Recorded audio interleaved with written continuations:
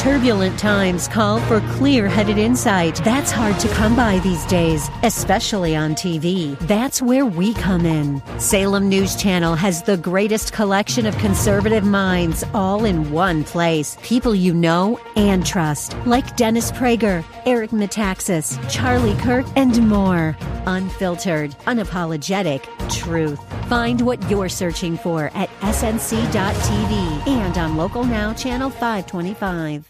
Welcome to Grounded and Growing in Christ. I'm Dan Rhoda, a pastor of Orland Park Christian Reformed Church, and today we are going to open the Bible together to hear from God's Word. To hear all of the messages in this series, please visit groundedandgrowingradio.com. There you can learn more about this audio ministry, and we'd love if you'd consider providing financial support by making a gift of any amount. If you're not part of the local church, Orland Park Christian Reformed Church welcomes you to worship with us this Sunday as we gather to worship and hear the Word of God proclaimed. You can learn more about our church at groundedandgrowingradio.com. Please turn with me in your Bibles to 1 Thessalonians chapter 5. Here's what the Bible says. Now concerning the times and the seasons, brothers, you have no need to have anything written to you, for you yourselves are fully aware that the day of the Lord will come like a thief in the night. While people are saying there is peace and security, then sudden destruction will come upon them as labor pains come upon a pregnant woman, and they will not escape. But you are not in darkness, brothers, for that day to surprise you like a thief. For you are all children of light, children of the day. We are not of the night or the darkness. So then, let us not sleep as others do, but let us keep awake and be sober. For those who sleep, sleep at night, and those who get drunk are drunk at night. But since we belong to the day, let us be sober, having put on the breastplate of faith and love, and for a helmet the hope of salvation. For God has not destined us for wrath, but to obtain salvation through our Lord Jesus Christ, who died for us, that whether we are awake or asleep, we might live with him. Therefore, encourage one another and build one another up, just as you are doing. In 2010 and 2011, there was a massive campaign from an organization called Family Radio to tell people a message that came from their founder, a man named Harold Camping. The message that Harold Camping was saying was that Jesus was going to return on May 21, 2011. This date, May 21, 2011, was allegedly supposed to be the day of the Judgment Day, whereupon the saved would be taken up to heaven in the rapture, and there would follow 5 months of fire and brimstone and plagues on earth with millions of people dying each day, culminating on October 21, 2011. That's a quote from Harold Camping. Perhaps you saw one of the billboards that was put up advertising this sort of thing. I've actually got a picture of it, if we could pull that picture up right here. I don't know if these made their way to the Midwest, but as I was living in California, where Harold Camping was living, I would see these throughout the cities that I'd be in, that these billboards were up everywhere. Judgment Day is coming, the 21st of May, 2011. And then, do you see that little crest there in the upper left-hand corner? It says, "The Bible guarantees it." So this was a teacher saying that the Bible guaranteed that Jesus was going to be coming back on May 21, 2011. But did the Bible guarantee that? Well, if it did, then the Bible was wrong, because May 21, 2011 has come and gone, and Jesus has not yet returned. And it turns out this wasn't the first time that Harold Camping had predicted the end of the world. He had previously predicted that it would happen on September 6, 1994, then September 29 and October 2nd of that same year. This was the fourth wrong guess that Mr. Camping had put forward. And he's not alone in his predicting of the end of the world. Hilary of Poitiers said the end of the world would come in 365. Pope Innocent III said the world would end in 1284, 666 years after the rise of Islam.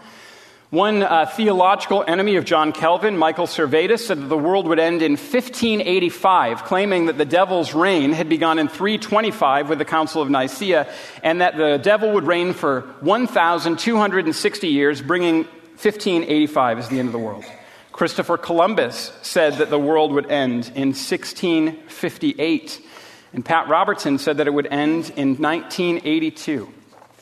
That's just a few examples of the literally hundreds of dates that people throughout history have said that the Lord would return and that judgment would begin or that the end of the world would start.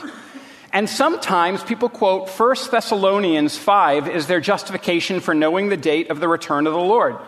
The passage that we just read in verse 4 says, "But you are not in darkness, brothers, for that day to surprise you like a thief." Now, some people have read that and have said, okay, so it's just unbelievers that aren't able to know when the Lord Jesus is going to return again. But what about believers? Maybe believers can know. And generation after generation and century after century, people have made predictions. And generation after generation and century after century, people have been wrong. Does 1 Thessalonians 5 verse 4 indicate that we will be able to discern the day that Jesus will return? Is there some kind of code contained within the Bible that if we crack it, we're going to know when Jesus Christ is going to return in glory? Well, let's find out. I'm not going to give you the answer right now. But if you pay attention to my points, you might be able to guess what the answer is. All right, so here are my points. Point 1, no specific date. Maybe you can guess based upon that what the answer is. I know you're very intelligent, so you can tell me after the service if you guessed. Point 2, dark unbelief, and point 3 is awake belief. But because my grandfather is here and he was my professor of preaching at Westminster Seminary, I thought that I needed to come up with some better point names than that. So point 1 is specific season. Do you see the alliteration? Point 2 is dark disbelief. Point 3 is my favorite. It's woke worshipers. And the last one is the fourth point. It's because my grandpa's here, so he gets an extra point. The final one is faithful following. So let's just take a look at this. No specific date or specific season. That's point 1 for us. Verse 1 of 1 Thessalonians 5 provides a very clear answer to our question. Are we able to discern when the Lord Jesus Christ is going to come again? What does the Bible say? Well, verse 1 says this. Now, concerning the times and the seasons, brothers, you have no need to have anything written to you. What Paul is saying under the inspiration of the Holy Spirit is that there is no specific date that the Thessalonian church needs. There's no specific date given to them because it's not something that's necessary. Not a specific time, not a specific season. Paul, under the inspiration of the Holy Spirit, has said that Christ Jesus will return. That's what chapter 4, verses 13 to 18 tells us. And he says that when Christ returns, the dead are going to be raised, that there is a certain hope for them, and that there's a deep encouragement that comes from knowing that death will not be the final word. And that when Jesus returns again, death will be finally and utterly destroyed. And when Paul says that, he understands that there's a natural question that arises from that sort of statement. Well, when's that going to happen? If Christ Jesus is going to come and is going to bring a final end to death, when is that going to happen? And so he responds to that question that naturally arises. You have no need for me to tell you a date or a season. And as he does that, he is reflecting the entire biblical witness concerning when Christ's going to return. You and I don't need to know when it will happen, and we cannot know when it will happen. In the book of Acts, chapter 1, verses 6 and 7, the disciples see the resurrected Jesus Christ. And when they see him, they have a question for him. Let me just read to you from those two verses of Scripture, Acts 1, 6 and 7. They see Jesus, and then the Bible says this. So when they had come together, they asked him, Lord, will you at this time restore the kingdom to Israel? He said to them, it is not for you to know times or seasons that the Father has fixed by his own authority. Jesus says, it's not for you to know the time or the season that I am going to return. And Paul uses the exact same language here. You don't need to know when Jesus Christ is going to return. In fact, you shouldn't know. You can't possibly know. That's the message that Jesus offers his disciples and by extension us. That's the message that Paul reiterates to the Thessalonian church and by extension us. You and I can't possibly know the time or the season that Christ Jesus will return. So this has a very direct application for us. If there is a religious leader that says that they know the date that Jesus is coming back, they are simply not telling the truth. They're simply not telling the truth. This is not information that they could possibly have. It's not something that you need. It's not something that you can know. In fact, I want to state it even more clearly. If there's a leader who's telling you that they know the time or season when Jesus is coming back, they're either self-deceived or they're intentionally lying to you. And in either case, they are deceiving you. Don't listen to them. It's not for you. It's not for me to know the times or the seasons that the Father has fixed by his own authority. We don't know the time or the season of the return of the Lord Jesus Christ, because Christ Jesus will return as a thief in the night. Today's message on Grounded and Growing in Christ will continue in just a moment. To learn more about Orland Park Christian Reformed Church, to listen to other messages from our audio ministry, or to make a financial gift of any amount, please visit groundedandgrowingradio.com. That's groundedandgrowingradio.com. This audio ministry is made possible by gifts from listeners like yourself, and we greatly appreciate all those of you who continue to make it possible to share this work with listeners across Chicagoland. Now let's return to today's message. And that takes us to our second point, which is dark unbelief or dark disbelief. The day of the Lord we're told about in verse 2 and 3. For you yourselves are fully aware that the day of the Lord will come like a thief in the night. While people are saying there is peace and security, then sudden destruction will come upon them as labor pains come upon a pregnant woman, and they will not escape. The day of the Lord here that's referenced has a specific meaning as it's used all throughout the Scriptures. As Greg Beale puts it, without exception, the day of the Lord refers to God's judgment of and defeat of his adversaries, including those who claim to be his people but really are not. Together with judgment, this phrase sometimes also includes the notion of deliverance for God's people. Christ will come not only to raise his own people from the dead, but also to judge his antagonists. This is what that means. The day of the Lord in Scripture, when you see the phrase, the day of the Lord, it talks about that day when Christ Jesus will return again from glory, the dead will be raised, and every single one of us will go to our appointed judgment. Every single one of us will face Jesus at our appointed judgment. For those who, the day of the Lord, for those who are not in the Lord Jesus will come, we're told, like labor pains to a pregnant woman. And that means that there's no escape. Now, this isn't like a scheduled C-section. This isn't like going in for the Pitocin drip or something like that, right? This is when labor pains come suddenly. This is like that middle of the night elbow that you get that's like, honey, we got to head to the hospital. It's like in the middle of activity where you realize, it's time for me to exit this activity and go to the hospital. It's one of those sudden, inescapable, unavoidable events that might come at any particular moment. And verse 3 said these labor pains indicate that destruction is going to come. This means that when Christ returns, those who don't trust in Jesus will be separated from God at Christ's return. So let me speak to you if you're here and you don't know Jesus. Jesus is going to be returning. It's inevitable and it's inescapable, and you will, just like I will, face him and stand in the judgment. And if you're not someone who trusts in Jesus, that means that you're destined for destruction. That's not me saying it. That's God saying it in chapter 5, verse 3. And so because I love you, and because we love you as a congregation, we want to tell you, trust in Jesus.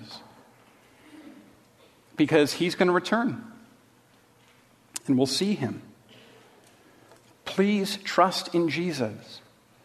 Because there is a great hope at Christ's return for everyone who is in the Lord. And that hope takes us to the third point, which is awake belief, or woke worship. Verse 4 then gives to us a contrast. Speaking to believers who this book was written to, Paul says, "You are not in darkness, however, for this day to come on you like a thief." And then there are all sorts of distinctions that are offered. Those who are in unbelief are asleep. Those who are in Jesus are awake. Those who are in unbelief are drunk on the ways of the world. Those who are in Jesus are sober. Those who are in the ways of the world are in darkness. If you're in Jesus, you are in the light. And so if you're in Jesus Christ, what this passage is saying is you won't know the specific season. You won't know the specific date upon which Christ Jesus returns. However, you won't be surprised either when Christ Jesus comes. And here's the reason. For everyone who is in Christ Jesus, the return of the Lord Jesus is something that you have been praying for all throughout your life. We pray for it all the time. I'm guessing the most commonly offered prayer in the history of the church has been the Lord's Prayer. And you know that a part of that prayer is, thy kingdom come, thy will be done, right? Whenever you pray that prayer, you're praying for the return of the Lord Jesus. And the Lord doesn't ignore any prayer. There's no prayer that the Lord ignores. And so every single time that you have prayed that prayer, every single time that someone who has trusted in the Lord Jesus Christ has prayed that prayer, it has gone up to the Lord and he has received it. And throughout church history up to this point, every time somebody has prayed that prayer, the Lord has answered, not yet, not yet, not yet, not yet. But you see, in the fullness of time, there will be a member of Christ's church that offers up the prayer, thy kingdom come. And the Father will say, now is the appointed time. Now the answer is yes. Thy kingdom come is never wasted. But at that moment, the Father will say yes. And the Son will return. And when Jesus comes, you won't have been able to guess the date. You won't have been able to guess the season, but your response will be one who says, I've been waiting for you. I've been waiting and hoping and staking my life on this moment for you to return and for you to make all things new, for you to restore and renew all things. Oh, Jesus, I've been waiting. And so while you won't know the date, you won't be surprised. And you'll see the face of Jesus. You'll experience the hope of your life. To see the one who redeemed you.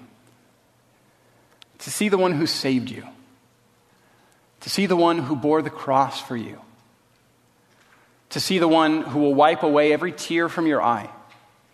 To see the one who will declare death will be no more and mourning will be no more. To hear him say, look, I'm making all things new.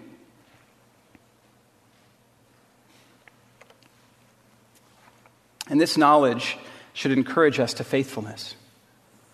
That's what faithful following is. And that's what verses 8 through 11 tell us. But since we belong to the day, let us be sober, having put on the breastplate of faith and love, and for a helmet the hope of salvation. For God has not destined us for wrath, but to obtain salvation through our Lord Jesus Christ, who died for us, so that whether we are awake or asleep, we might live with him.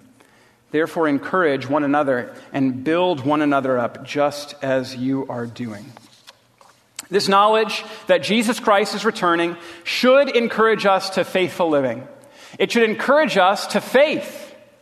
It should encourage us to trust in Jesus Christ. It should encourage us to love. It should encourage us to have hope in salvation because of what the scriptures say, because of what verse 9 says. For God has not destined us for wrath, but to obtain salvation through our Lord Jesus Christ. And verse 10, who died for us so that whether we are awake or asleep, we might live with him. Isn't this a strong and a powerful promise that is given to you today if you trust in the Lord Jesus Christ? The promise is that for every single person who has called upon the name of the Lord Jesus Christ and has been saved, there is not a wrath that is awaiting you.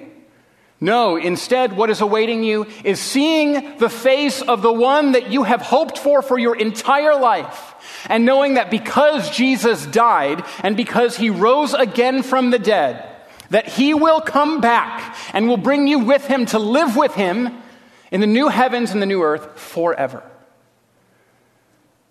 It's an incredible and a beautiful promise. And the scriptures say that we're supposed to encourage one another and build one another up, just as we've been doing. And so let me try to encourage you and to build you up with these words today. For any person that lives and fears the wrath of the Lord, if you're in Christ Jesus, you have nothing to fear. No wrath. For those of you who live and are mourning one that you have lost, death's not the final word. That's what the passage says, that it says, so whether we are awake or asleep, we might live with him. And what that's saying is it's drawing on what Paul has said in 1 Thessalonians 4:13 and following. He's saying, all right, whether you have died before the return of Jesus Christ, whether you are alive at his returning, both dead and alive at the returning of the Lord Jesus Christ, will dwell together with him, will live with him. For those of you that are tempted to trust in self, or trust in wealth, or trust in worldly power, or to trust in any sort of system that is passing away in this fallen world, this knowledge that Christ Jesus is returning enables us to have an eternal perspective. I live for the Lord because he's coming back.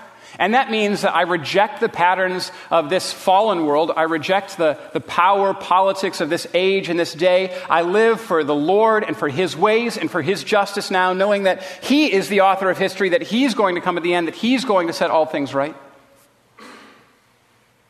And so let me encourage you. There is for you an undying hope if you trust in the Lord Jesus Christ.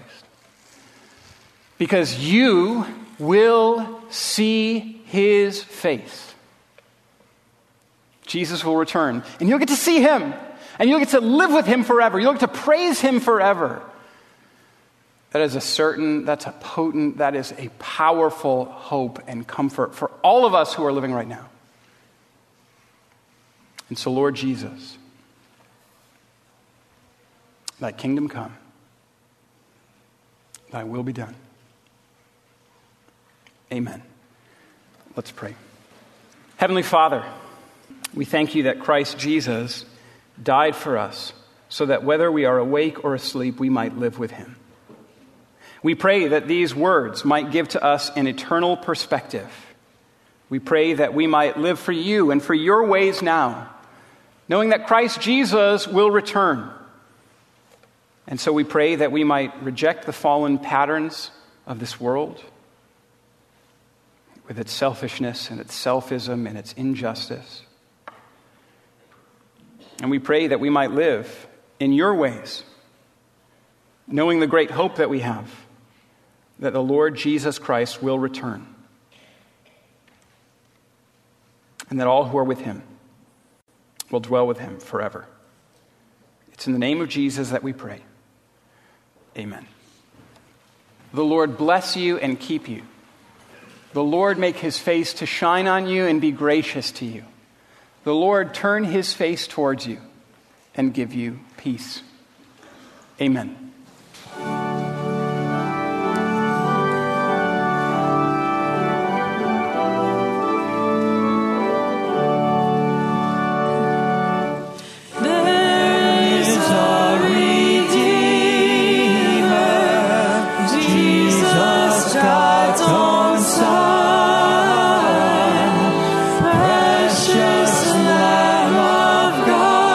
Messiah, oh